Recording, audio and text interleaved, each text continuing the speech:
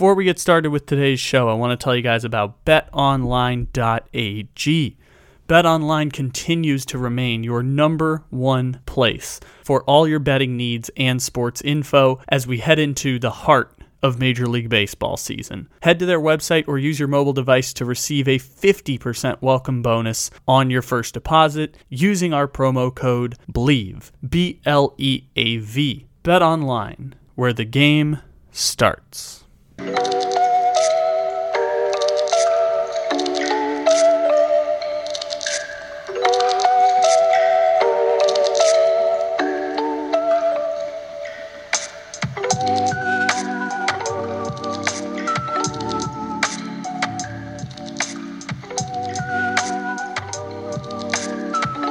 What's going on?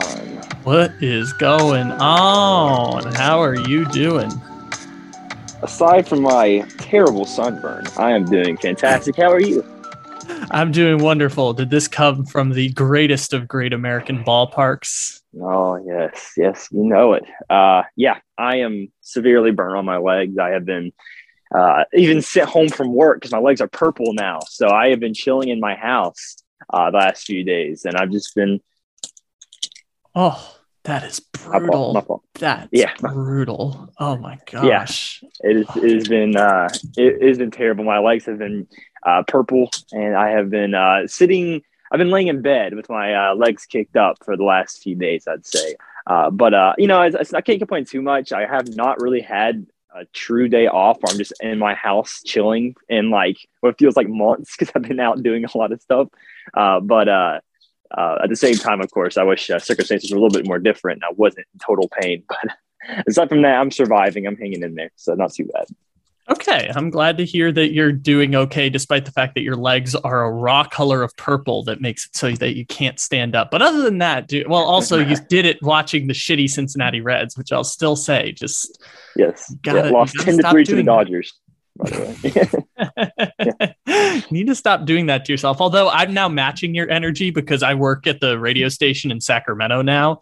So I'm watching a ton of Oakland A's games and they are now worse than the Cincinnati Reds. And I'm kind of matching that energy now of like 3 times a week. I'm watching the terrible Oakland A's of Tony Kemp and Christian Pache and Sean Murphy. And it's not great. It's not great. But now we're matching energy of spending our summers watching terrible baseball.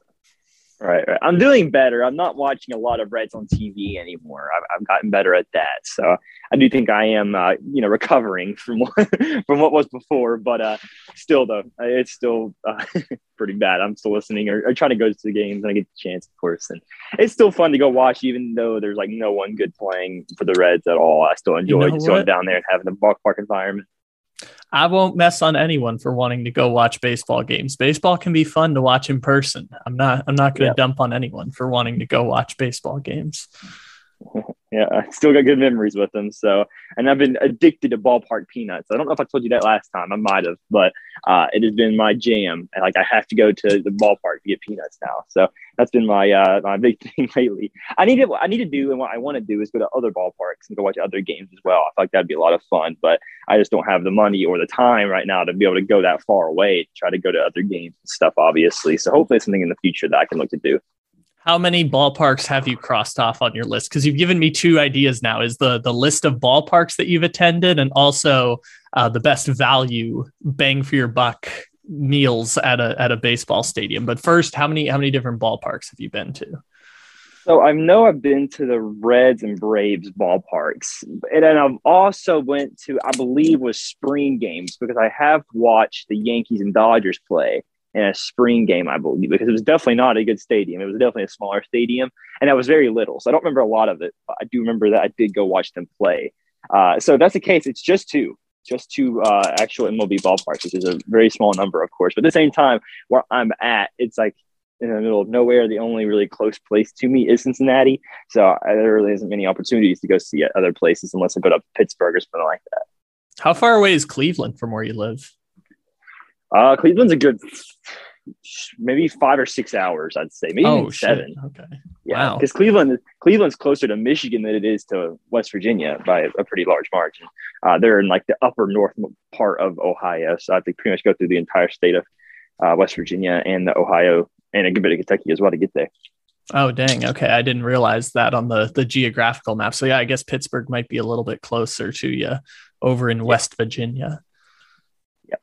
Yeah, it is. Yeah, they Cleveland's still a pretty big rival to Cincinnati, of course, since they're all, in the same state, obviously. But in terms of how far away they are, I'm pretty sure Pittsburgh's closer, and I could be wrong, but I believe Baltimore is too. At least in the NFL standards, I think Baltimore's closer than what Cleveland is. Cleveland's a little bit further out, at least in the geographical idea from some of their other rivals and things like that. So it's interesting, but yeah.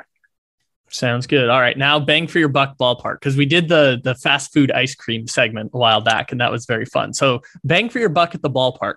I think the winner is those giant things of kettle corn because they're only like $7 and I think they're worth like 2 people can eat that and it's worth like a meal. True. So I think kettle corn is the winner, but then after that, I could be sold on different options after that.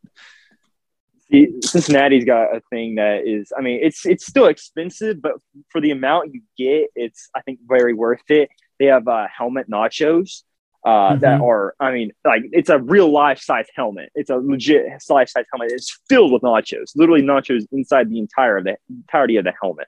I would say those helmets could feed about, I don't think there's a way I could finish those nachos myself. I'd say it has to be around 3, maybe even 4 people who can eat those helmet nachos. And it's I think it's around $20-something. So it definitely is expensive, but it's definitely worth, I think, the price for it, considering how many people can eat it. And that's, I don't know if other stadiums have that kind of meal, but I know that I've saw many people in Cincinnati have that. I know that's a big popular thing that's there in Cincinnati, and it's pretty cheap. Okay, so San Diego's signature like food do you know how everyone talks about like crazy ballpark food? San Diego's version of that is basically tri-tip nachos, which is like you get barbecue sauce, sour cream, meat, chips, melted cheese, all that stuff. Yes. So it's like really loaded nachos, and it's like, I think $16 or $17. I haven't been to the San Diego Stadium more than like once since the pandemic. So I think it's probably, the last time I was there was around $16 or $17. So I think nachos are pretty good there too. Like they're not as big as the helmet nachos. I've seen the helmet nachos at like, I went to San Francisco last year and I saw the helmet nachos. So like I get the idea of like taking an actual like Major League Baseball player's helmet and putting nachos in it and then giving it to you as a souvenir. But I'm guessing you're paying the extra $4 for the plastic helmet also. Probably. I'm guessing it's about the same size.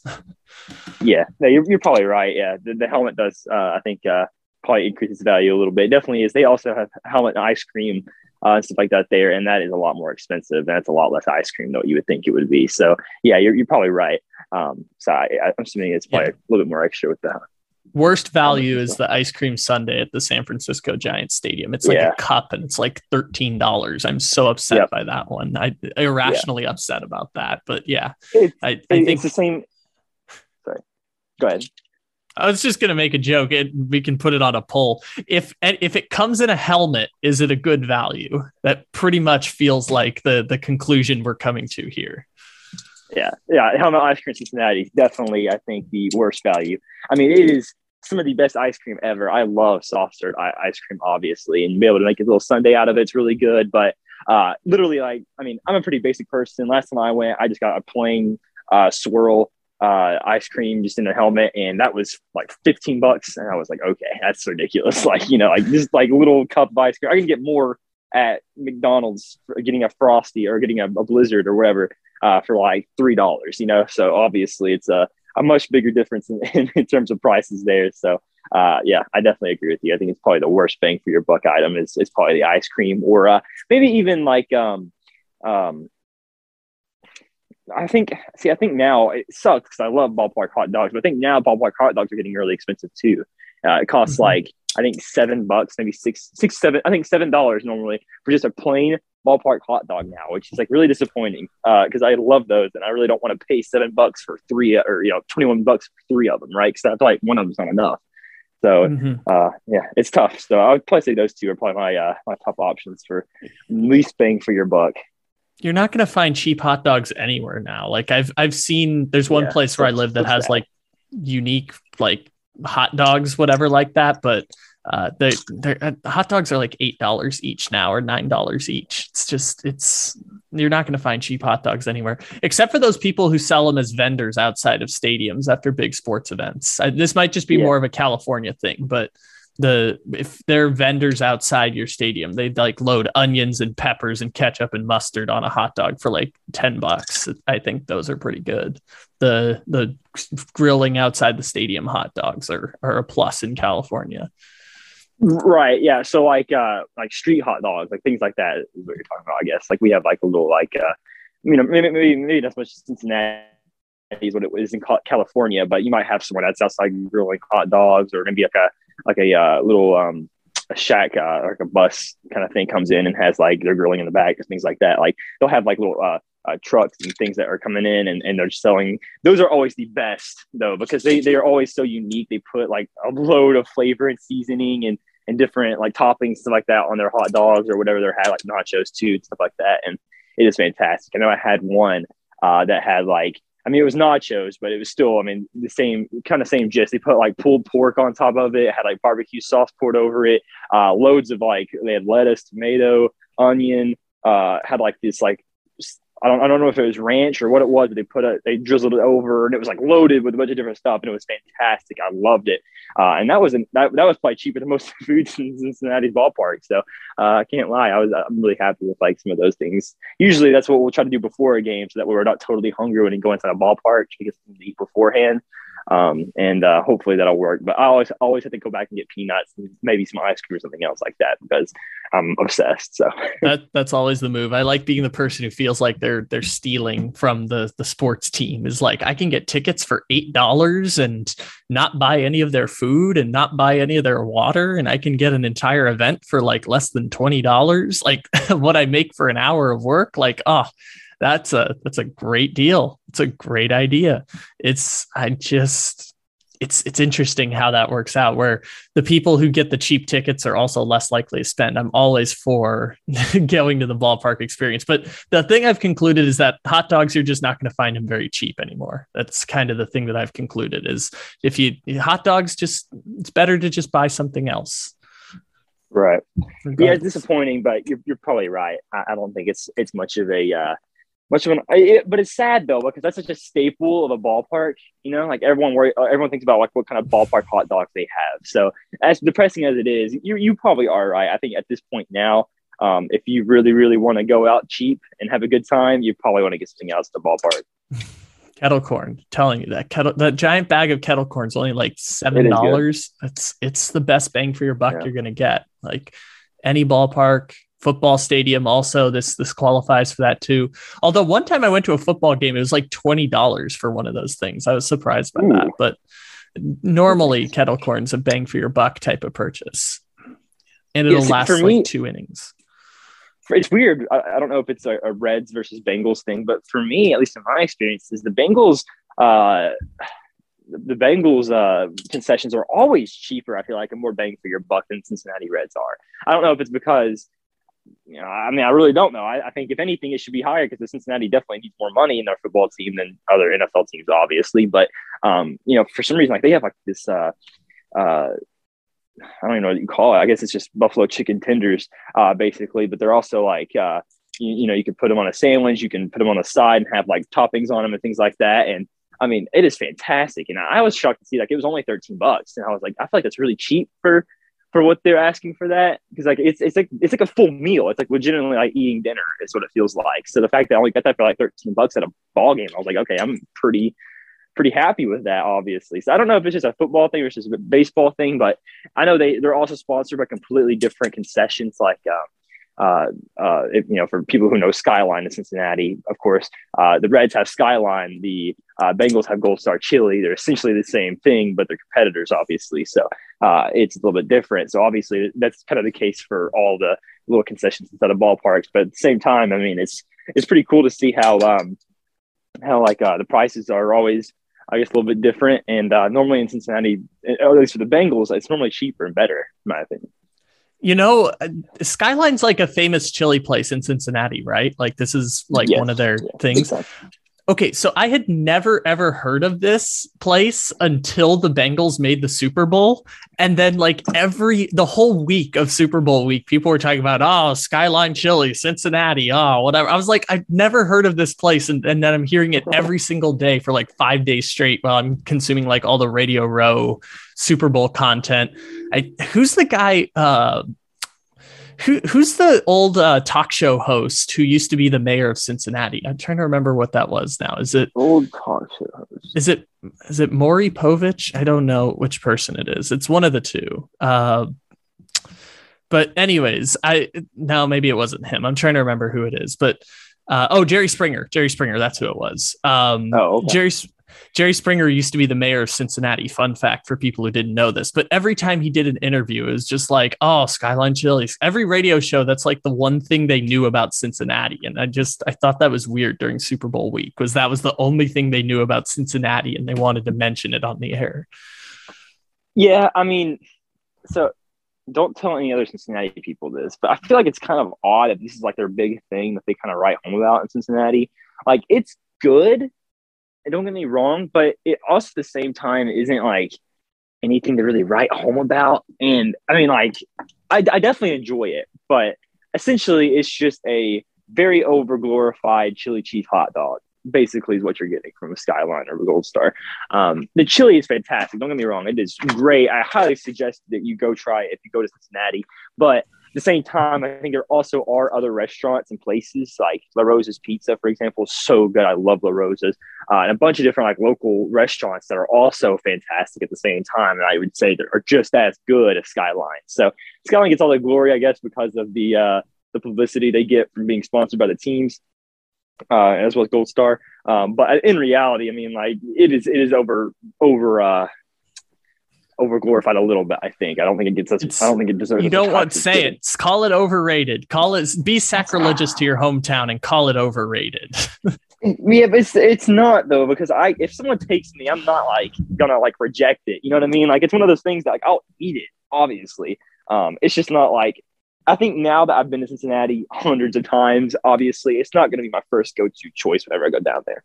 Okay, so you treat this the same way I treat potato chips, which is like, potato chips are good. Like, of course I'm going to eat them, but if I'm ordering a meal at a restaurant, I'm just going to skip the chips and drink. Like, I'll take my sandwich or I'll take my whatever without the chips or the drink, because it's like, it's fine, but I'm not like actively seeking it out. That's kind of where you are with your famous Cincinnati Skyline, is like, it's good, but I'm not actively seeking it out.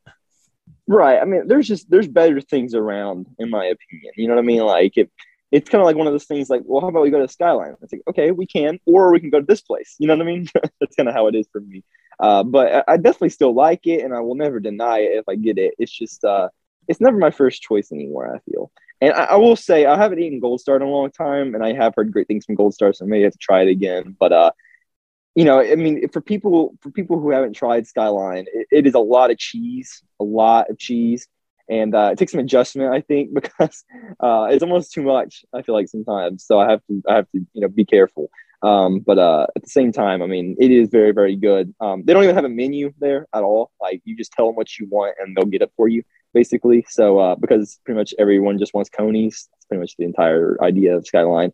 But they also have like 2 ways, I think, and 3 ways and 5 ways. Those are also pretty good. I think that's probably, in my opinion, better actually than the overall conies. But I'm doing a breakdown of Skyline today. I think I'll be doing that. It's not like, yeah. It's not like there's anything actually interesting going on in the world of sports, except for the fact that I literally just opened the internet right now and saw DeJounte Murray just got traded to the Atlanta Hawks. So, spoiler alert to people, we're recording this Wednesday afternoon. I'm trying to figure out. I love when this happens. So anyways, DeJounte Murray just got traded to the Hawks. Your thoughts, Blake Jude, immediately breaking it down on the podcast of basketball trade season. You know what? I actually, I do watch quite a bit of basketball. It's like I can break this down a little bit. I do understand where the Spurs are coming from, I guess. I don't think they are really planning on having DeJounte Murray be a part of this rebuild completely. And so I do get the idea that maybe this just isn't a good fit for him and they wanted to get his value out is the highest. So 3 first-round picks is a lot. That's a lot of first-round picks. Oh, shit. Is it 3? Oh my God. Gallinari and Wow. 3. Oh, three But first rounders and a pick swap. Oh my gosh. Wow. yeah. So Oh, I think in terms of value, you can make a good argument that they actually win this because they are getting a lot in return. And this is a rebuilding team, and there is a big question mark on whether or not Gallinari is going to be the guy that they want to rebuild around. And though I do think he's a very, very good player, I don't know if he is going to be that guy that do want to rebuild around completely. So, I actually don't hate this move for the Spurs. I feel bad for Pop, obviously. I do think that he needs a chance to be able to have a full team around him again because he is such a great coach. He's obviously going to make them a lot better than what they actually are. And unfortunately, he just does not have that opportunity. And so I do feel bad about that. But at the same time, I do think this is going to be a move in the long term that we look back on and say, maybe this is the Spurs win, because I really do think that they are a team that is in need right now of acquiring a bunch of picks and being able to go out and use them to hopefully get some good prospects in the draft. As for the Spurs, sorry, go ahead. I say, as for the Spurs, I do think Dejounte Murray is a very, very good complement to Trae Young. You're talking about another guy who can handle the ball on the backfield and is a much better defender, of course, than what Trae Young is. He could be the guy that guards the point guard and plays a lot of the one. And maybe he gives Trae Young some opportunities to be able to go out and play off ball a little bit, which might be a little interesting to see how well he can play off ball. So it will be interesting to see how he plays as a 2 guard next level. I do think he's very capable of doing so, and he's a very good complement to Trae Young. So for a win now team like the Atlanta Hawks, they can get John Collins to come back. This is a good move. So it looks like they're getting the 2023 first from Charlotte, 2025 and 2027 firsts from the Hawks to the Spurs. Spurs get a pick swap in 2026. Wow, that's interesting. I would not have guessed that would be the move for San Antonio, is full teardown after 4 years of trying to fight for the playoffs. What's funny is I made a little like docu-series for the Spurs SB Nation page, and it literally got released today. So I wonder if that's good or bad for business, is that the biggest trade for the San Antonio Spurs happened right as I made an article for their page. So it's an interesting little dichotomy there. But I love when news breaks live on the air, because with podcasts, you never ever get like live breaking news moments like that. So, and even it's not going to be live for the people listening, but when we did our radio show with our buddy Martez, he worked at Open Talk Radio, and we did a weekly show, and literally for our season premiere in 2021, it was the hour that James Harden got traded to the Brooklyn Nets. So I just loved the idea of like news breaking live on the air. I know this isn't live for the people listening, but I'm like real time trying to figure out the details of this Dejounte Murray trade. It's kind of fun. I also like that you said it was the Hawks backfield instead of the backcourt, because you got that football analysis right in there. It was really great. I was like, yeah. He's got the football brain going, and I like it. Yeah, you know what? In the years of talking football, you just get used to it. I'm at backcourt, but yeah, obviously. I like it. No, it's fine. I like the idea that we're breaking this down like a football team trade and talking about which contract at which value position and such like that. Okay, so looks like the Hawks are doing the thing that I yelled at them for years to do, which is get a second star to pair alongside Trae Young. They actually did it. Good job, Atlanta. You did a really good trade. Even if Dejounte Murray's like a fringe all-star. Good trade. I think Dejounte Murray is going to be a pretty good fit for the Hawks as a whole. Now, I do wonder, like, is he enough to really use the next level, right? I don't know how much better the Hawks are getting necessarily in this trade, even though I do think Dejounte Murray's an upgrade over Danilo Gallinari. But I also at the same time, like, I do think that in the long run, I mean, what is this going to do for the team? Is this going to make this team go from a team that loses in the conference or divisional round to a potential NBA Finals team? I don't see it yet. But I mean, that's something we'll just have to wait and see, obviously. Maybe Trae Young takes another step here soon and he becomes even better, maybe. And maybe that's what rises them to contention. I think it means they don't have to play in the play-in round anymore. I think that's a bonus point for them. They don't have to play in the play-in round every year. They're at least one of the 5 or 6 best teams in the Eastern Conference now. And I guess that's better than they were last year and about where they were 2 years ago when they took that extra step. And the 76ers collapsed in a 1 in 778, blowing 225-point leads, and they got to the conference finals. So, they're pretty good. But again, like DeJounte Murray's probably better as your number 3 if Trae Young's going to be your number 1. So I guess they're trying to find someone else, but they gave up a lot of draft picks to make it happen, and that's fine. I think they'll overpay in draft picks to get the second star. I think that's a pretty good move. Yeah, it definitely makes sense. I mean, obviously they're not going to do much with rookies now, considering they really don't need them. They have a lot of young talent already on their roster, so it does make sense for them to give up the picks that they did. And to be fair to them, I mean, it's a lot of late picks as well. It's not anything like crazy early. In terms of year, 2025, 2026, 2027, these are later picks down the line. So hopefully by then they are already, they have a good enough roster to where maybe those picks are going to be in the 30s instead of being in the teens or 20s, obviously.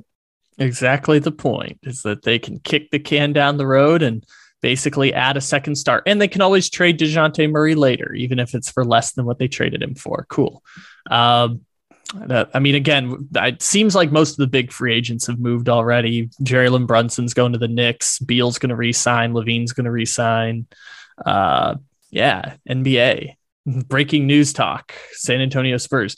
San Antonio is such an interesting franchise. Obviously I'm telling a story about them. It's just such an interesting team. They get Gallinari now, like whatever. That's just a piece, but San Antonio is so interesting. So interesting to see what they're going to do now. Yeah, I wonder who's going to be their leading scorer now that DeJounte Murray is not going to be there anymore. I do find myself curious to see where that next big option goes to be. Gallinari. Genuinely, is it Gallo? I mean, that's crazy if it is. I mean, that's horrible. But I feel like, you got a couple of other young talent there, like a young Josh Primo, a young Keldon Johnson, a couple of other guys who are pretty noticeable prospects that are have been playing pretty solid for that team. So I am interested to see if there's any kind of maybe risers now that they don't have. Now that obviously they're going to be losing their leading score by a wide margin. Yeah, they're moving out of the purgatory of being like the 10th or 11th seed, and I guess moving towards tanking. I guess that's kind of the move. Which, as I've said, is always a good move. I think if you're wanting to get better in the future, obviously, right?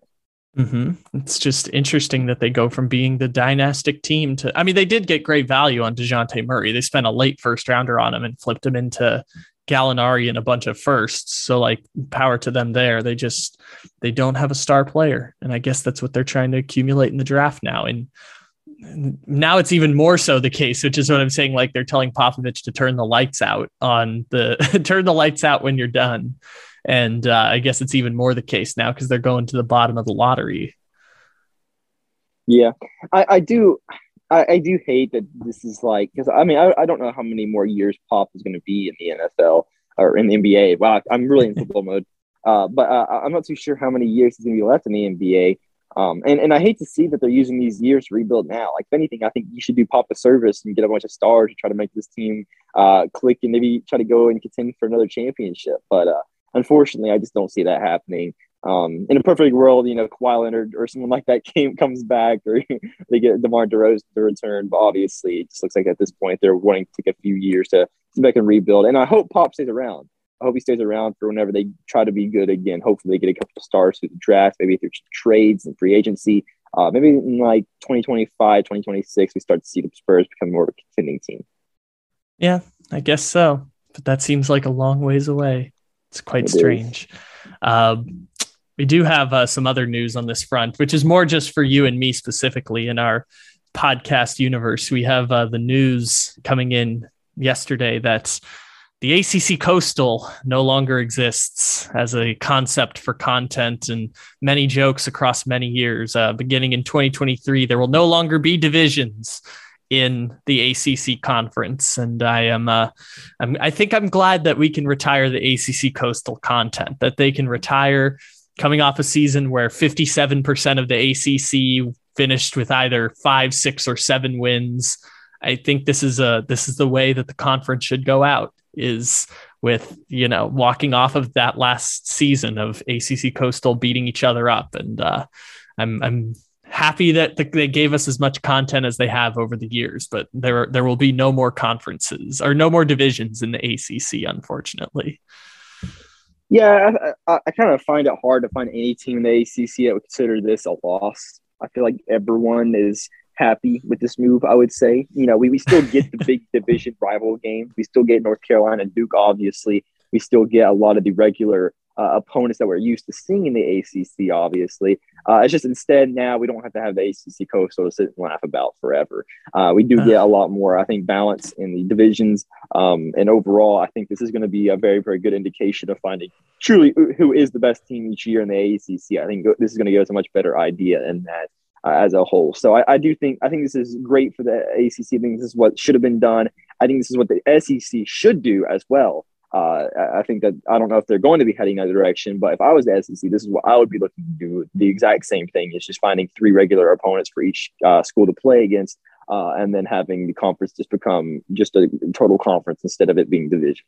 But we'll see how that works out. I am interested to see if this maybe follows up by other, or I want to see if other divisions end up following up on this and doing kind of something similar. Because this just feels like the direction that everyone's trying to head right now is the more flexible, just regular conferences instead of interdivisions. You said there are no losers from this equation. There is one pretty significant loser coming out of this one. And okay, so for people who don't know, so basically you play 3 teams every single year, and then you play the other 10 teams on a rotating panel of 5 every year. So you play each team once every 2 years, basically. One team in the ACC, there are 3 teams that they have to play every year now are Clemson, Florida State, and Louisville, which I know that Florida State's down bad right now, and Louisville, they went to like 2-10 and fired Bobby Petrino. But like, if you're arguing who are the 3 best ACC programs of the last 10 years, it's probably Clemson, Florida State, and Louisville. So which of the teams in the ACC do you think has to play those 3 teams every single year now? See, I looked at all these beforehand, so I feel like I should know this one. Okay, I'm pretty sure it's not Miami. Is it? No, it's not Wake Forest either. Oh gosh, I'm overthinking this probably. I'm gonna say I'll just go with Miami, I guess. That's not fancy. It's not Miami. It's Georgia Tech, the team that also has to play Georgia every single year. So they have to play Georgia, Clemson, Florida State, and Louisville every single year now, while Wake Forest gets to play like Duke, NC State, and Virginia every single year. Right. Right. Yeah. I mean, that's unfortunate for Georgia Tech. It's also their fault that they schedule Georgia, right? So I mean, that's just kind of their own fault. But I feel like, we'll see how much better Clemson is this year, but that's not like totally like horrible next year, I think. I mean, Florida State's improving. I would say Louisville's probably hopefully improving. They really can't get much worse. So, and I feel like Clemson might be improving a little bit. So we'll see how that works. But I do think that not all hope is lost for Georgia Tech fans, because it is a pretty bad group of teams this upcoming season, at least. I mean, Georgia Tech's a pretty bad group of teams, but Georgia Tech is Georgia Tech's also really bad. And I've argued now, and I'll reiterate, like, you know how Clemson plays South Carolina every year and Georgia plays Georgia Tech every year? Just flip that up. Just have Georgia play Clemson every year and have South Carolina play Georgia Tech every year. It won't feel as good in the rivalry. It'll just make everyone happier. It'll make everyone better off for it, as long as you just switch that rivalry up. Right. Yeah. No, I like that idea. I'm totally good in signing off those papers and watching Clemson Georgia every year. I will take that instantly, because those South Carolina Clemson games are so boring. I have not genuinely sat down and watched any of those games unless I absolutely have to, because I just know how those games are going to end up.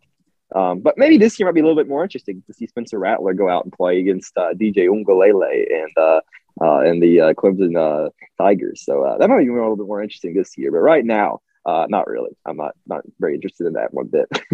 let's see the history of the Clemson, the recent history of Clemson versus South Carolina. Last year, 30-0 Clemson. Obviously, Clemson wins all these games, but let's just recent history: 30-0 Clemson, 38-3 Clemson, 56-35 Clemson, 34-10 Clemson, 56-7 Clemson. Yeah, it's just bad. It's literally brutal to watch. Like you can't help but just feel bad for for South Carolina sometimes, because like they're going into this like just absolutely just understanding that, hey, we have no chance. We're just going to be here to get blown out, which is like kind of sad for an SEC team of all teams to go out and do. But I guess I can't judge them too much though, man. I guess it helps their outdoor program in the long run, but I do think it is pretty brutal that they have to go out there every single day and just get hammered or every single year and get hammered once. I know this joke doesn't work anymore because Michigan obviously beat Ohio State last year, but in the time between Michigan beating Ohio State, South Carolina beat Clemson 5 times and Georgia Tech beat Georgia 3 times somehow in the span between Michigan beating Ohio State for whatever it was, a 14-year drought. I still can't believe that's a thing. It's ridiculous how I know we made the jokes about Ohio State, Michigan. It's ridiculous that Michigan went so long without being able to beat Ohio State. Cause like as bad as Michigan was, they weren't as bad as Georgia Tech. They weren't as bad as South Carolina. Right.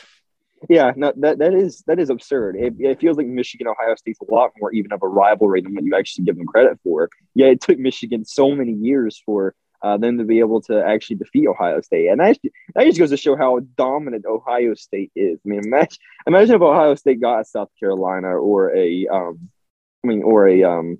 Georgia Tech every single year. I mean, it wouldn't be a debate. Like every single game would be a blowout. And for Georgia and Clemson, there's just that one game every. I mean, it's still been like 20 years ago, maybe 15. I don't remember exactly when was the last time Georgia Tech beat Georgia at least. I'm assuming it was quite a bit ago. But at the same time, I mean, it just shocks me that even happened because of how spread out those programs have been. What it feels like for so long. In fairness, the last time Georgia Tech beat Georgia was 2016. In fairness to Georgia Tech. I believe that was Kirby Smart's first year, if I remember correctly. Wow. Georgia Tech also won in 2014, which, if you may not remember, that was Georgia Tech's turn in the rotation to win the ACC Coastal during that 7-year stretch that 7 teams won the ACC Coastal. 2014 was Georgia Tech's turn in the rotation.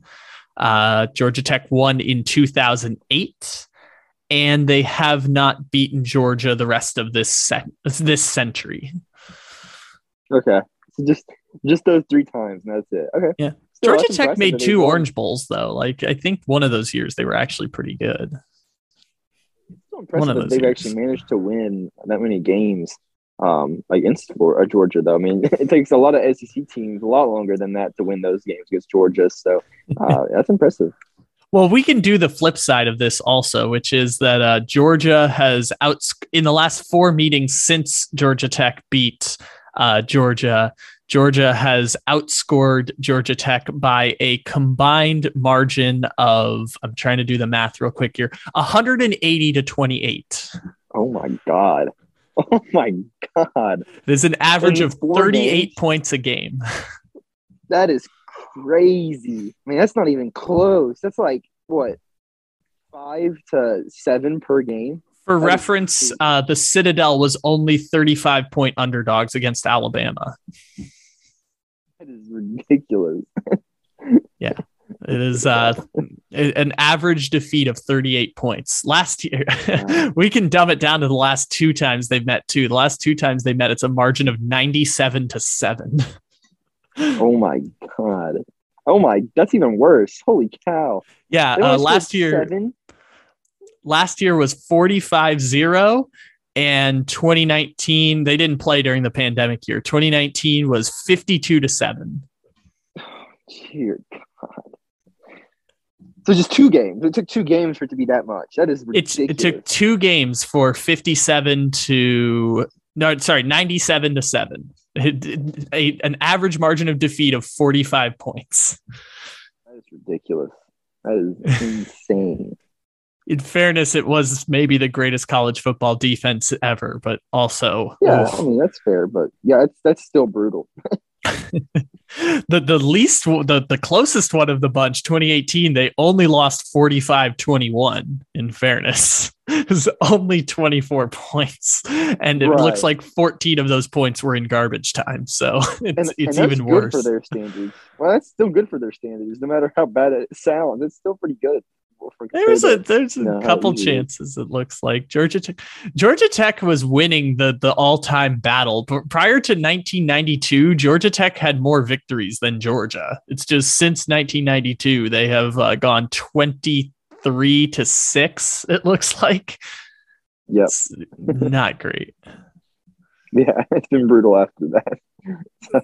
Yeah, that's ridiculous though. I mean, that is insane how dominant. I wish they would find ways to make these rivalries more competitive in a way, because it does kind of suck, and just look back and be like, oh yeah, this is the week where we watch all the rivalry teams get just demolished by the ultimate superior Big Brother. So but at the same time, I mean, there are a few good rivalry games. Obviously, the Iron Bowl is legendary. There's different games like that that are fun to go watch, but I still do think that most of the rivalry games nowadays in college football just feel like blowouts just ready to happen. Yeah, a bunch of them are, but I think that's just because one program has, I think in college football now, the money has gotten to be such a discrepancy that like Georgia also spends a ridiculous ton more than Georgia Tech, and like Oklahoma spends more than Oklahoma State. I know Oklahoma State's been pretty good for the last however many years, but the joke is always that they lose every year to Oklahoma. And I think it's just the difference in money is probably a big part of that, especially, in programs where it's like a state school versus a tech school, or like a state school versus a private school. I'm guessing that money is kind of the big difference in like the types of recruits that they're getting. Cause like even Ohio State to Michigan is like remarkable how Ohio State, even though they're both state schools, like Ohio State's athletic budget is like almost double Michigan's, and Michigan still spends a lot of money on football. Yeah, that is true. Yeah, it just really is. I guess the amount of difference in pay, I think, is a big part of it. But I mean, there really is no way to fix it. Obviously, you can't make another team better, another team worse without breaking any rules. Well, obviously, I was going to say there is one solution: you could pay the players and then negotiate a salary cap. That would be one way to do it. Right. Well, that would make sense, obviously, but that's going to be that's going to be quite a while before that is even considered, I think, right now, at least, because we're just entering in the beginnings of NIL and everything like that. But I'm hopeful that we do see like in the ways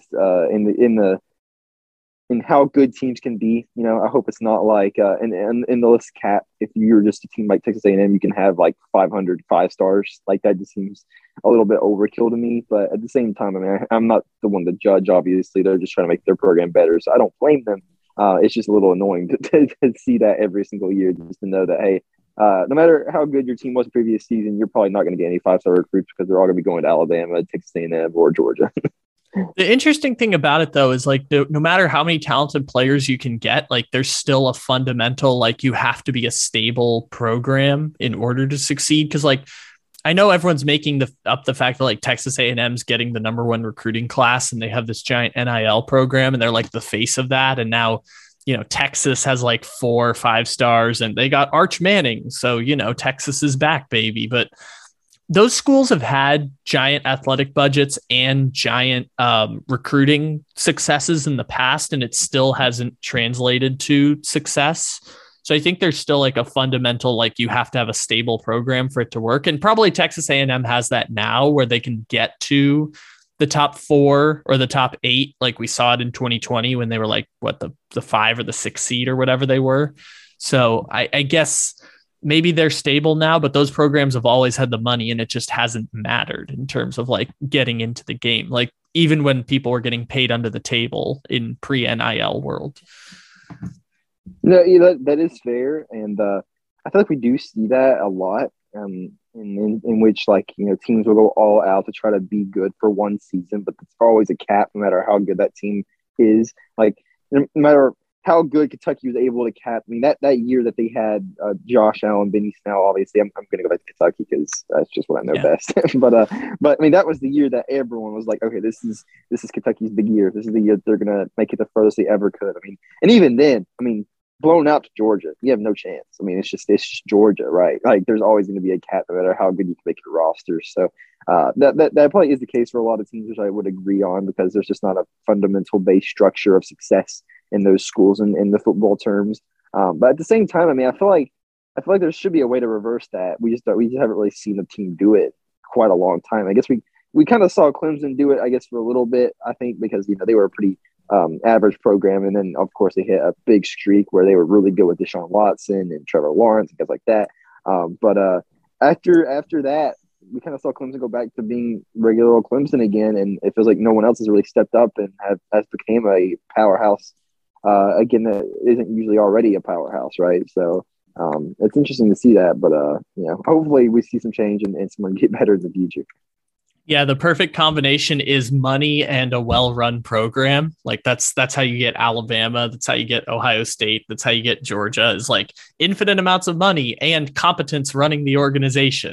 And then you have lots of money, but totally incompetent, which is like Texas and Texas A&M and Florida State and Notre Dame and like all that stuff. I guess Notre Dame actually had some stability with Brian Kelly, but like for years they were defined by instability. And I guess that's kind of where the competitive advantage comes in. Is like Kentucky has really stable leadership, and Kentucky took advantage of the transfer portal really well. Like not just Will Levis, but like they got all kinds of transfer players from other programs because they had stability, and that was their competitive advantage to win 10 games and have the longest home winning streak in all of the SEC at one point, I think it was. But it's interesting how that plays out. Or I guess they had the longest consecutive conference winning streak in all of the SEC at one point. And I guess that's the stability that Mark Stoops brought you. And you gave him the greatest contract ever that says if he wins just 7 games, he gets a 1-year extension for every year he wins 7 games.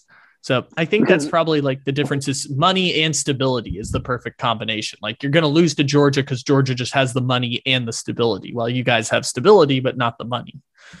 Right. You're totally right. And I mean, for Kentucky, 7 wins a season is, a victory, right? That's just how it is nowadays in college football. That's what a lot of teams like Kentucky are just made to want, right? They're not wanting anything above and beyond. They want a bowl game and they want to win the bowl game. That's a successful season for them. There's no really aspirations for the playoffs, because in the back of our minds, we're all like, no matter how good we're going to be, it's just not going to happen, obviously, right? There's always going to be Alabama and Georgia and Ohio State and teams like that who are always going to be making that instead, which sucks. But at the same time, it's just kind of one of those things you just have to accept as a Kentucky fan. It's just never going to happen. I do know people who are like, all Kentucky has to do is beat Georgia in a game and somehow perform pretty well in the SEC championship. They can go 11-1. I'm like, listen, it's just not going to happen. Like, I'm sorry, but like, I'm a Kentucky fan. Just face the facts. It's not going to happen. It's just, we're here to aim for a Citrus Bowl every year. That's Kentucky football now, and I'm okay with that. Yeah, that was the joke I made about San Diego State for years, is like the greatest pinnacle of the Mountain West is winning the Las Vegas Bowl. That is the ultimate prize that you are fighting for. And if you're Kentucky, wasn't Kentucky like 17-point underdogs against Georgia last year? Like they were like 8-1 or 8-2 going into the Georgia game, and they were like still 17-point dogs. It was winner was going to win the SEC East, basically. Yeah, mm-hmm. And it was 17-point underdogs. That's how far Georgia is from the rest of the SEC East. Yeah, because now Georgia's playing the Alabama game of just spending infinite resources and having like 55-person coaching staffs and all that stuff. Like Georgia's playing obviously they just won the national championship. Like Georgia's playing the Alabama game and running the SEC East. Yeah, it's pretty much. I mean, the West is going to be Alabama's, the East is going to be Georgia's. That we're just waiting for that to be the SEC championship game. If it's anyone else, it's a shock, right? Unless you catch lightning in a bottle like Joe Burrow and the 2019 LSU Tigers, or unless you're the greatest college football team ever. Yeah. Yep. That's exactly what I'm talking about. Unless you're the best team ever, it's not going to happen. Unless you have the maybe the best quarterback to enter the NFL in the last 5 years, and for sure the two best wide receivers to enter the NFL in the last 5 years. If not for that, then you don't have a chance of beating Alabama. And even then, it took them. Even then it was tough. I mean, even then it wasn't a guarantee. Yeah, no, that game was close, even right up to the end. It was that was a bad Alabama team too. That was Alabama standards. That was not their best team, obviously. Yeah, because I think Tua broke his hip right before that game too, right. If I remember that year correctly. I think that was the year Tua had the hip injury. Yep. Yeah, exactly. And that's crazy to see. That was I don't remember who was playing that season. I think that was that Jalen Hurts playing? Did Jalen Hurts take over for that team, or was that the year before? It was Mac Jones in the bowl game. I don't know who it was in the in between, but I know it was Mac Jones in the bowl game. It's probably Mac Jones then. So it was Mac Jones in his first year before he ever became a pretty solid starting quarterback, taking over to it. That's right, and he plays Joe Burrow. Yeah, I mean, I just obviously it takes Alabama to have a down year basically, and LSU to have the best team they've ever had for them to be able to make the SEC championship. Okay, I had the timeline off a little bit. So Tua did play in the LSU game, the one that was 46-40 or whatever it was. Tua played in that game, and then the next week he got hurt. But yeah, it was Mac Jones who did they win or lose? I think they won that bowl game against Jim Harbaugh. It was like a Citrus Bowl or whatever it was against Michigan or something. Yeah, I can't remember, but I want to say they won. I'm going to guess they won just because I feel like we'd talk about it more if Jim Harbaugh beat Alabama in a bowl game. Right. Yeah, I think the exact thing. Like that would be a huge signature win for Michigan, and we don't talk about that, so I feel like that would be big. Yeah, most people don't even remember that was the case. But yeah, just like LSU's one of those programs that just spends infinite money too. Yeah, they won the Citrus Bowl by 20 points. So yeah, they won that game. But even LSU is one of those programs that spends a ton of money. Their problem is that they've just had instability for the last 10 years with still winning 2 championships. It's just Les Miles and Ed Orgeron were just very bad coaching hires, and they still won national championships. Right. Yeah. That definitely still. I mean, you definitely have more of an advantage, I think, as of course, being a team that spends a lot more, like how being LSU rich does. Yeah. Right. Yeah. Right. And it definitely helps. Yeah, of course, it helps. LSU and Texas and Texas A&M are we can spend as much money and somehow it still doesn't buy us stability. I mean, USC tried to do it also for a little bit, I guess, but USC's back in the game again, we've talked about USC before. You mentioned Clemson earlier, and I've talked before about how I feel like that was like a flash in the pan. Like Clemson won 2 national championships and it was this amazing, lightning in a bottle type of run. What do you make of what Clemson is now, whatever the current concoction of Clemson is? Because I think they're ranked 6th in preseason polls, so they're going to be back in the college football playoff conversation after last year was awful for them. But what do you make of everything that Clemson is or is not at this point? Yeah, it feels like to me Clemson is just what Dabo Swinney makes them. I think at the end of the day, I mean this is a football team I think wouldn't be going places they were if it had not been for Dabo Swinney. Obviously, he's the kind of the guy that's kind of spearheaded and put Clemson into the college football playoff conversations most of these years, I think. So I think as long as Dabo Swinney's there's always a conversation to be made about whether or not they're talented enough to be there. At the same time, you can clearly tell that I think they definitely got, I wouldn't say bailed out, but they definitely got pretty lucky getting 2 generational quarterbacks, Deshaun Watson and Trevor Lawrence, who really carried their teams. And the struggle right now is to find whether or not they can find another team like that or another player like that. Obviously, DJ Uiagalelei hasn't worked out. They haven't really found many other quarterbacks that have been good enough to really write home about to replace him at all. So I think you do ask the question of whether or not they have the quarterback to help carry them to be that next great team. Obviously, I think that's what Watson and Trevor Lawrence were the reasons why, along with Dabo Swinney, obviously the reasons why they were so good. They had great players in defense as well, but they were overall. I mean, it was a quarterback that was pushing them to the next level. And until they have another guy like that, I'm not going to bet on them to Do I think they should be the sixth ranked team in the country next year? No, I think they are being a bit overrated. I think people are giving a lot of credit to Clemson and Dabo Swinney early on right now because of the 5-star recruits they have and everything we've seen. But at the same time, I mean, I haven't seen anything to really confirm the idea that, hey, this is a legit team that we should be looking at being a college football playoff contender next year. I just haven't seen it yet. And until I do, I'm not going to be calling this team a top 10 team in the country right now. I just can't do that just now. I see the roster on paper. I think it is promising, but I wasn't very impressed with DJ Uiagalelei last year. Looked pretty rough overall. There's a lot of injuries to that team, a lot of players that didn't perform to the standards we thought they could be. There was just an overall Clemson team that was performing below what everyone thought they should. And until I see them improve on that, I'm not going to be betting on them. Isn't the argument that people can make, though, that they're still the best team in the ACC, and like maybe they'll lose one game in the regular season, but they'll probably go 12-1 and win the ACC title, and so like by default they'll make the college football playoff? I mean, it depends on how much credit the committee gives them. I think it is possible they drop a game or two in the ACC. I'm not going to leave out the idea of that happening. I mean, I hate to say this because you're going to laugh, but I mean, there are teams still in the ACC like Wake Forest who are still going to be pretty solid teams who are going to be contending in the ACC. Now, I'm not saying Wake Forest is going to be a better team than Clemson next year. Probably not. But they still have a very solid team and a very, very good, stable scheme on offense, at least, that has been able to allow them to be contenders. And I do think there's going to be, of course, other solid teams next year in the ACC as well, no matter overperform to our standards. But at the same time, I mean, yeah, I do think Clemson's probably the best team in the ACC. I do think that they will be up there if they do win the ACC. But as a whole, the ACC is just a weaker conference than what it has been in the past, obviously. So we aren't seeing as many great teams around that can really contend against the Clemson teams. You know what I mean? Like, I feel like if this was even a Texas A&M school that was there, you know, that would be a better argument to say to win the division than a team like Clemson would be. But at the same time, I think that it definitely benefits them that this is a very poor ACC conference right now. But I do think that even then, there still are chances that they can be upset and chances that even if they win 11, 10 games, that they still might not make the playoffs.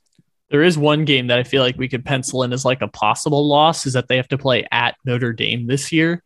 Yeah. So I feel like that's one that they could drop. And then obviously there's upsets all in there. Like they could lose to NC State like they did last year, or at Florida State, or they play Miami at home, or who else is on here? At Boston College, or like you said, at Wake Forest. Like maybe those are ones that they drop one of them and then they have 2 losses. But I guess I just give them credit because the ACC sucks.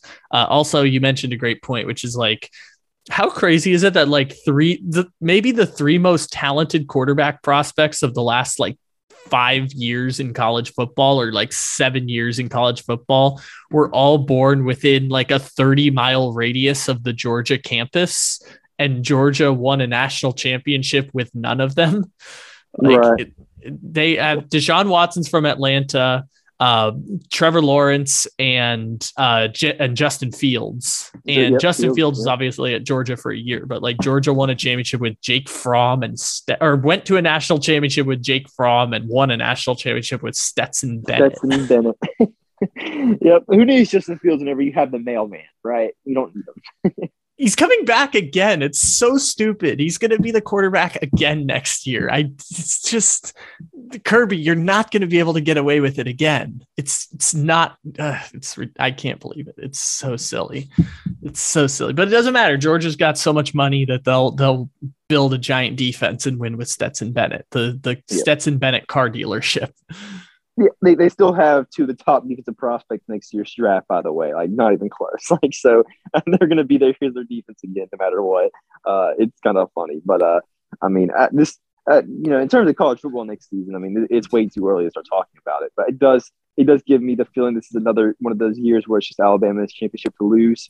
So, and Georgia might be the second team there if it's not Alabama. So it's going to be one of those 2 teams I feel like in this season. All right. Maybe Ohio State. I should say Ohio State as well. One of those 3.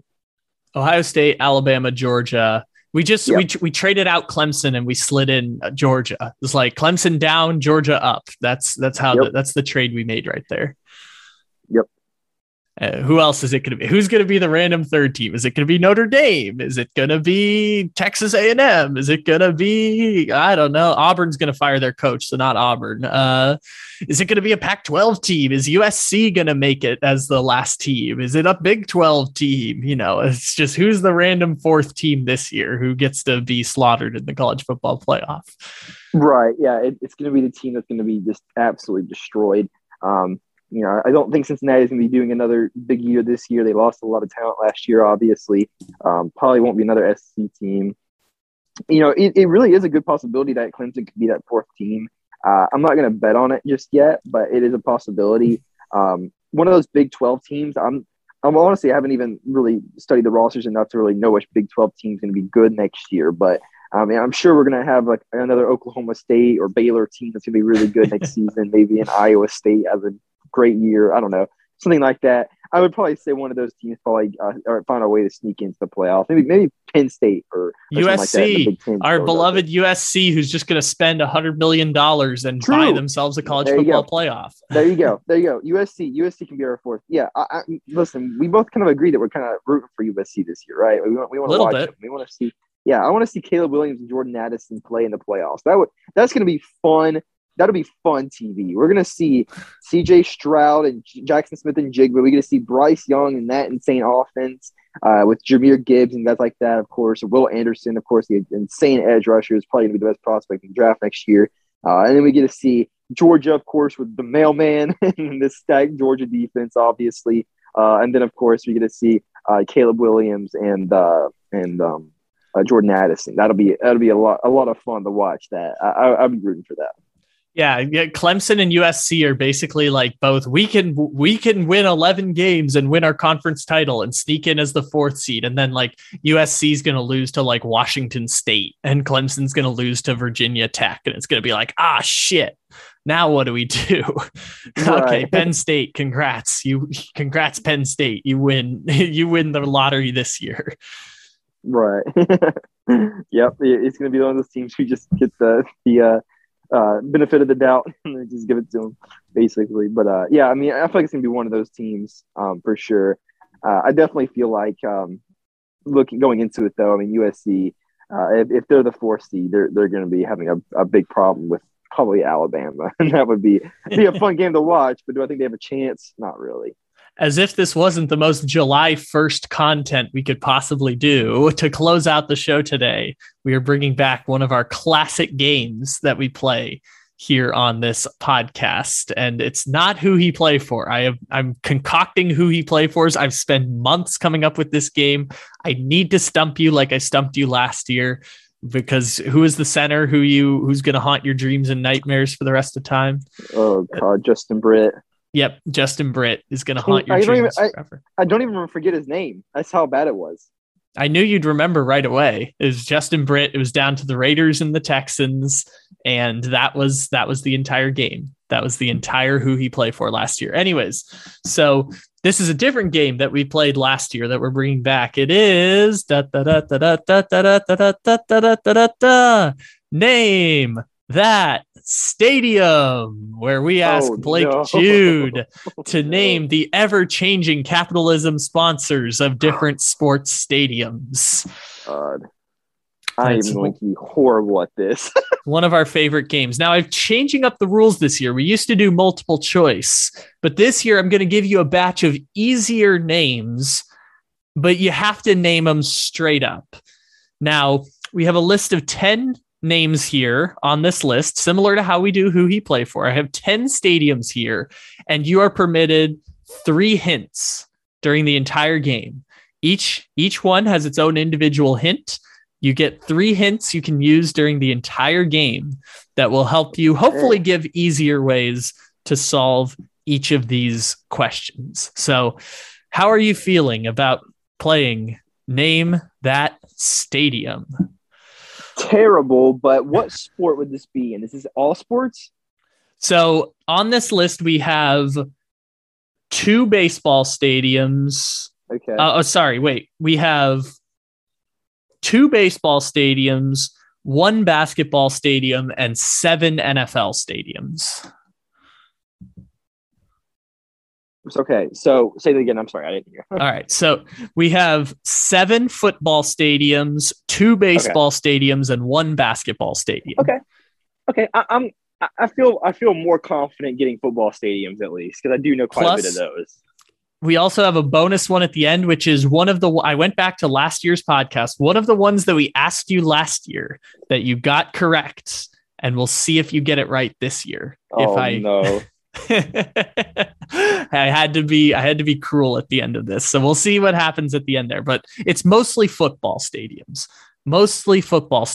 here on this game. But again, you get 3 hints during the entire game and you got to name them straight up. So some of these I'm sure you will know because they've been similar forever. Some will be different. Some will be new. Some will be old.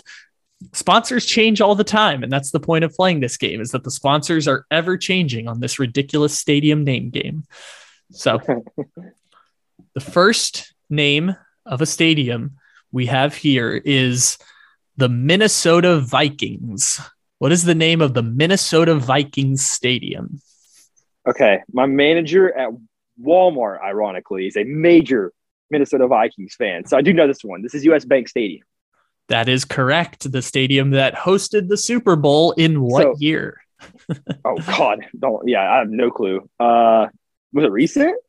Yeah, because the stadium's only like 7 years old. It was the Nick Foles Super Bowl. Okay. So 4 years ago? Ironically enough, my shout out to my manager at Walmart. She's actually getting married in Vikings gear. I think, and they're going to US. So this is actually funny. We actually had a conversation about this a couple days ago. She's getting married in front of US Bank Stadium in Vikings gear, and their priest is going to be a referee. I think it's the plan for them. It's going to be a very small reception apparently. But yeah. Seriously, straight out, that's hilarious that we brought it up because that's the only reason why I know it, because I wouldn't be sure otherwise. Really, the Vikings. The Vikings is the team she wants to do that for. Really? That's a great question as to why she likes them. I want to say maybe it's her fiance who's from Minnesota, or one of them's from Minnesota. I can't remember exactly who it is, but I do know that one of them's a huge Vikings fan. The other one just started to like him as well. And now they're both major Vikings fans who go to games every year. So yeah, it's weird. It's random team to like, but at the same time, I mean, hey, respect to them. I mean. But also, like, it's the Vikings. Like, the Vikings, if not for the existence of the Lions, the Vikings would be like the worst team of the last 20 years in the NFL. Right. I guess Washington also exists, but like the Vikings are up there. Like, I joke all the time that 12 NFC teams have made the Super Bowl in the last 15 years, and 2 different 49ers teams made it. So it's kind of like 13 and 15 years. And somehow one of those wasn't the Vikings. It's interesting. I guess. Okay. That's a really fun story. I just wanted to make Vikings jokes, but it's really cool.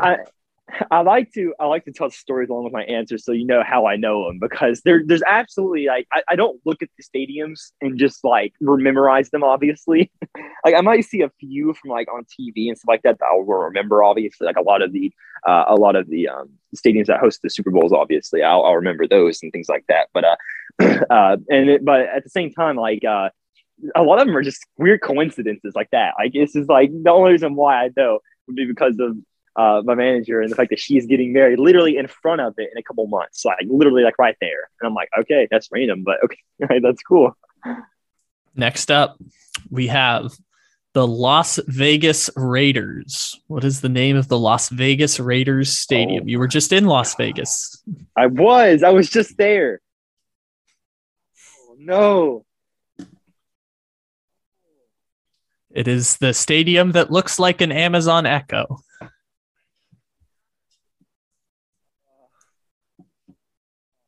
Miss this one, but I don't know the answer. I literally just saw it. It's not Caesars Stadium. I might have to go with a hint here. I literally just saw the stadium a couple months ago. Oh my God. All right, give me a hint. I don't remember. So it has the phrase giant in it. It's blank. It's 4 letters before it. Giant Stadium. and it's wait, okay. So you're saying it's 2 words and one's no, giant? it's one word. It starts with an A. Oh, And it ends in giant. Yes. Allegiant. Yes, you got it. It is Okay, Allegiant Stadium. I forgot that was the Raiders Stadium. I thought that was the Rams. Ooh, I mean, this wasn't on the list, but what is the name of the Rams Stadium? Okay, well, now I don't remember because I thought this was the one that they played in the Super Bowl, that they played in Allegiant Stadium. No, the Super Bowl in 2 years will be at Allegiant Stadium, but no, the Rams Stadium that's right. I'm adding this. I'm audibling this in. What's the name of the Los Angeles Football Stadium? Audibling this in. What's the name of the Los Angeles Stadium? This is 2 NFL teams here. This is 2 NFL teams. Yeah, I should get this one. Technically 1.5. The Chargers are half a football team, but 1.5 football teams.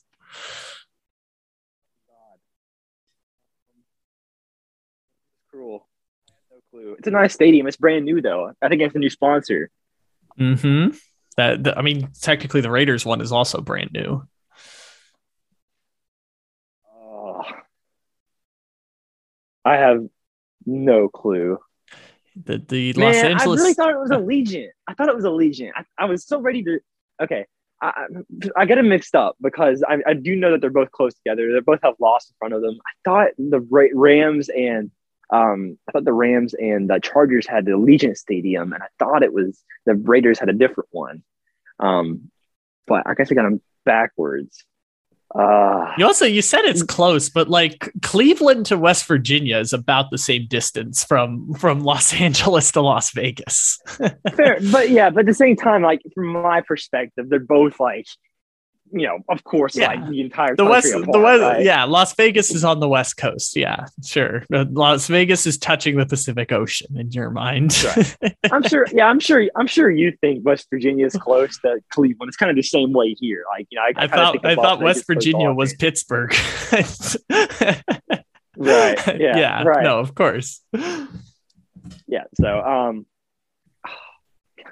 I really don't remember. This is brutal. I was so confident I can get this one too. I don't know if I want to waste a guess or another hint because I don't think I would have got the Raiders one. No, it's okay. I ad-libbed this one in. It is SoFi Stadium. SoFi. Gotcha. Okay. I remember that. Okay. I got you. SoFi Stadium. Had to ad-lib that in there.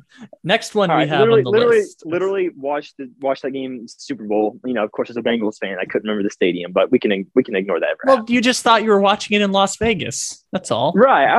Yeah, exactly. That's what I'll blame it on. Yeah, you thought you were watching the Super Bowl from the Amazon Echo Stadium in Las Vegas. Next up, we have the Carolina Panthers. Oh God. There's no chance. The Carolina Panthers Stadium. There's literally no chance. You couldn't have given me like Titans or the Browns or someone like that. We did Titans last year. Last year. Yeah. Okay. You got it without even needing a hint. Yeah. Shout out Nissan Stadium. Remember that? Mm-hmm. Because I've been around Nashville a lot, so I do know that. Of course, I know, of course, the Steelers and things like that. So. At least it wasn't a jar. At least I didn't pick like Buffalo. You would have had no chance at Buffalo. Like at least pick moderately easy ones. Fair enough. I mean, I'm still not too sure if I consider the Panthers easy or not because I have no clue. In fairness, there hasn't been much of a reason to watch Panthers games the last 4 years. Exactly. Yeah, exactly. And I'm pretty sure it's a pretty small stadium too. I want to say. So, not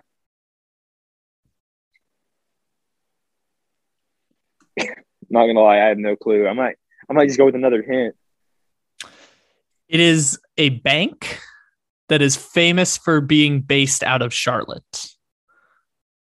Bank. Is it First Energy Bank? First Energy is the Brown Stadium. First Energy is an energy company. That's right. Yeah. That's right. My fault. It's a relatively famous bank. It's one of the like 4 biggest banks in America. Okay. 4 biggest banks. Okay. But it's not US Bank, obviously, because that's the Vikings. I don't know why I was thinking First Energy Bank. I feel like I remember that being called a bank, but maybe I'm crazy. First Energy, I think, is like an electricity company. I'm not that'd sure. Be right. That'd be right. I get these all mixed up though, because I know some of them are stadiums, so I remember them in my head, but I don't remember which ones are which. I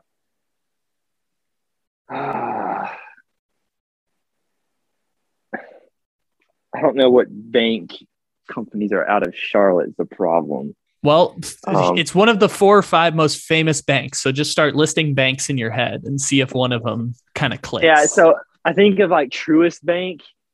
I don't know if is it. Maybe it's BB&T, like Truist. I know they're both kind of big, but I don't know if they have stadiums. That is interesting because Truist only exists in like the Midwest and the Southeast. So that is interesting that would be the one. Because I know what it is because it's there's a couple of them out there, but you can't like find those in California. California, okay.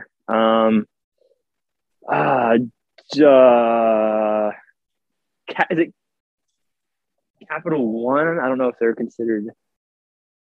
I don't know. If Capital One's a credit card company. Credit card, yeah, but I don't know if I don't know if they're like a bank company too. Okay. No, see, you're making me list bank companies now, and I'll add a hint to it. Also, the word bank is in the name. It's in the name. Okay. That's also part of your hint. That's not an extra hint. The word bank is in the name of the stadium. Certainly, I'm going to get this one because I really don't know bank companies that well. Because I know that I have Truist and BB&T. That's why I say them. Yeah. Jeez. I know. I guess is Wells Fargo a bank company? But I don't know if they have a stadium. Wells Fargo is a bank company. Yes, they are one of the 5 most famous banks in America. Okay, that's good. I'm proud of myself for at least getting 2 banks. Yeah, I like to imagine there's someone on the other end of the screen right now, just yelling at their phone right now, just yelling. There probably at the phone. is, but like you know, I'm 20 years old. I mean, I have Truist Bank. You know, I really don't need to know about the other ones. Yeah. Man, and you know what's funny? I have a friend that lives in Carolina too, and he would be very upset with me right now.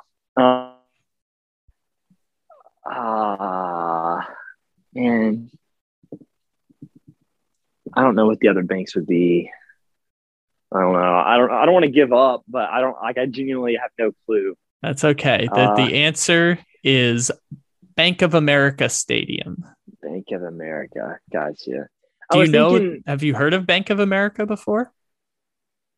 I mean, I'm assuming I probably have, but I definitely didn't know that was their stadium. Huh. Interesting. Interesting. It definitely isn't big around here, at least. I know a lot of the banks here, of course, are local, and then there's Truist and BB&T, which is around here a little bit, and then I guess PNC too, but I don't think they're based out of Charlotte.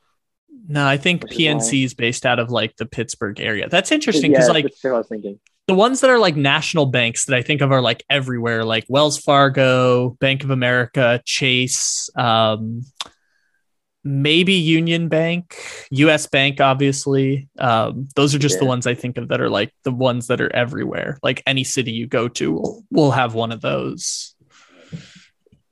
Yeah, I'm not too sure if maybe I just haven't paid attention, but I don't know if I really recognize seeing him around. But I could be crazy. I don't know.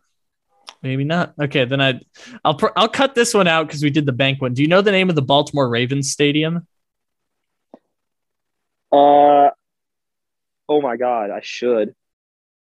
Is it another bank? Yeah, but it's a small bank, one that I've never heard of before. Oh no. I should definitely know this one because I know. Okay, I now know the Browns, of course. I know the Steelers. I know a couple of these. The Ravens are the one division I'm not too sure of. Man, I don't remember it either. Oh, this is crazy.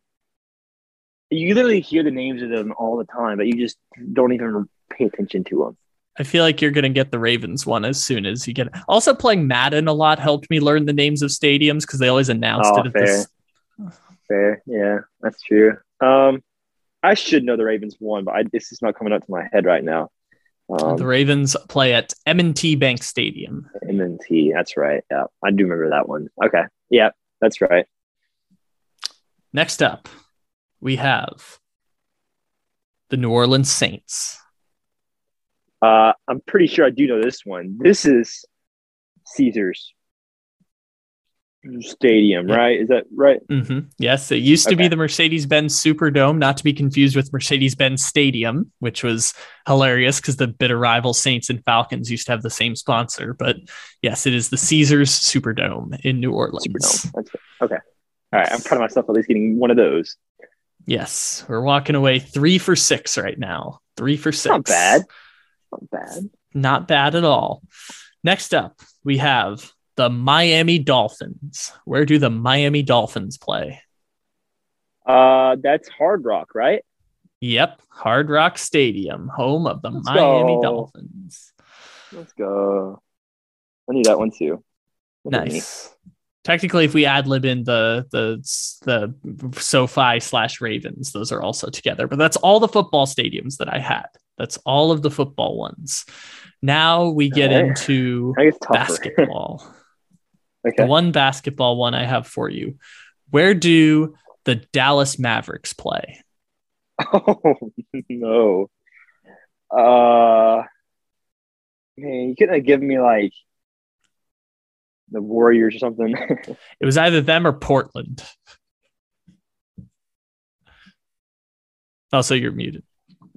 Yeah, sorry. I'm not entirely sure. Let me think. I guess I have one more hint, right? Yes, you do.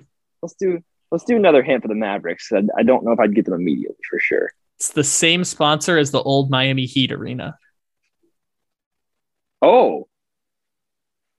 Okay, hold on. This one I should know these then. Old Miami Heat. It's technically the same arena, just Miami changed sponsors a couple of years ago. Right. Well, I do remember I'm trying to think if I'm thinking of a past one.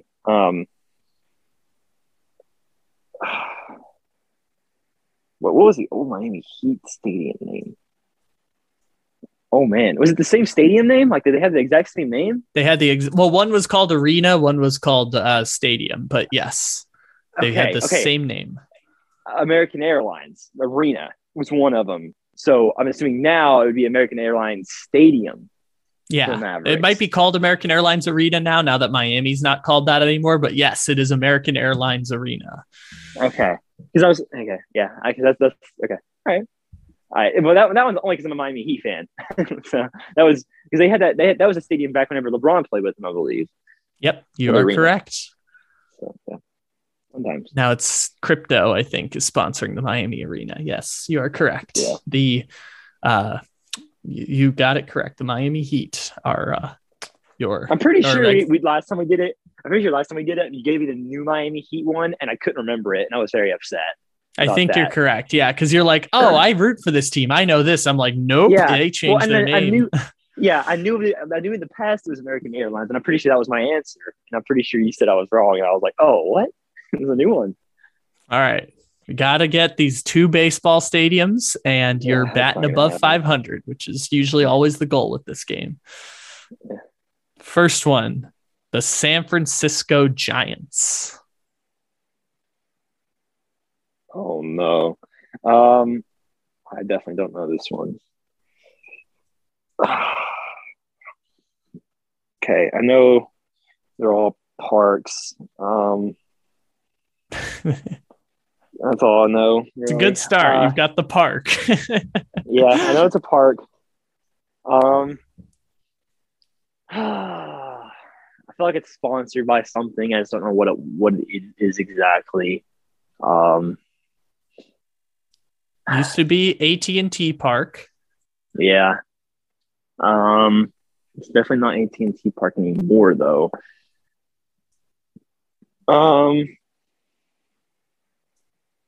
You know what's crazy? I'm thinking on top of my head right now. I could only name maybe 5 ballparks in the MLB right now. That's crazy. Interesting. I mean, you could probably get a couple more if you had to. Maybe. But I feel like I should get this one. I feel like this one's well known, and I'm just not thinking of it right now. It's well known for a different reason than you think it would be. Oh, okay. That's interesting. It's confusing. Yes, it was a little confusing. But I'm just trying to help you because you don't know it. Right. Man,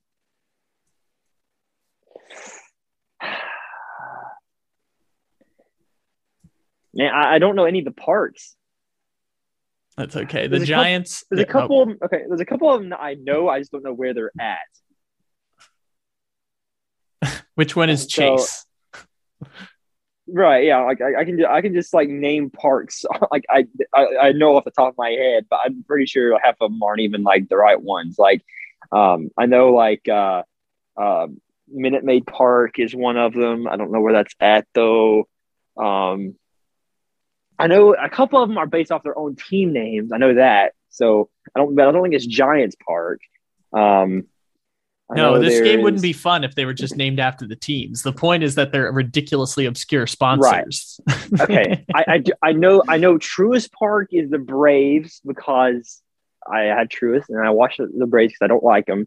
I know that Citizens Bank Park's the Phillies because I used to be a Phillies fan. I just kind of kept up with them a little bit ever since then for some reason.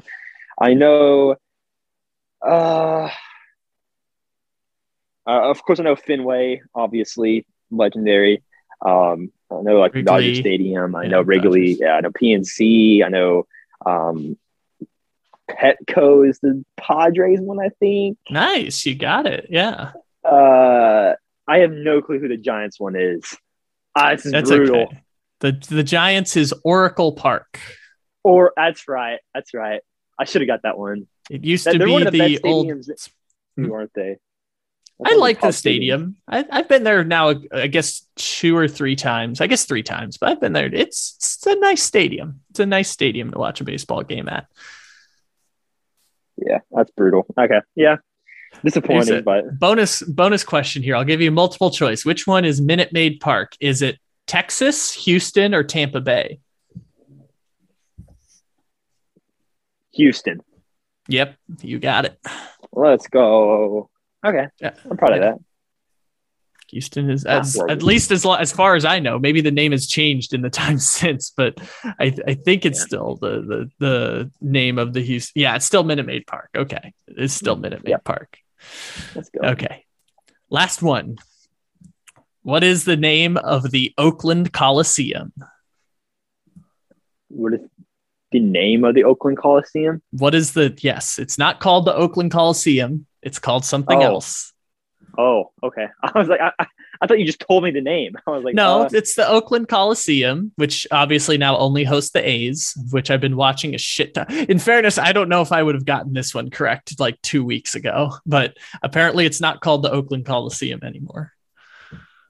Well, there's like a 0% chance I'll get it then because I thought it was the Oakland Coliseum. It's like, I don't know, maybe like Athletics Field or something. I don't know. I feel like this would have been a good one to have a hint because I would have given you a phone as a hint, but it is the Ring Central Coliseum. Okay. Yeah. Never would have got that ever. I don't even know if Ring Central is related to phones or not. I just, that's a horrible name.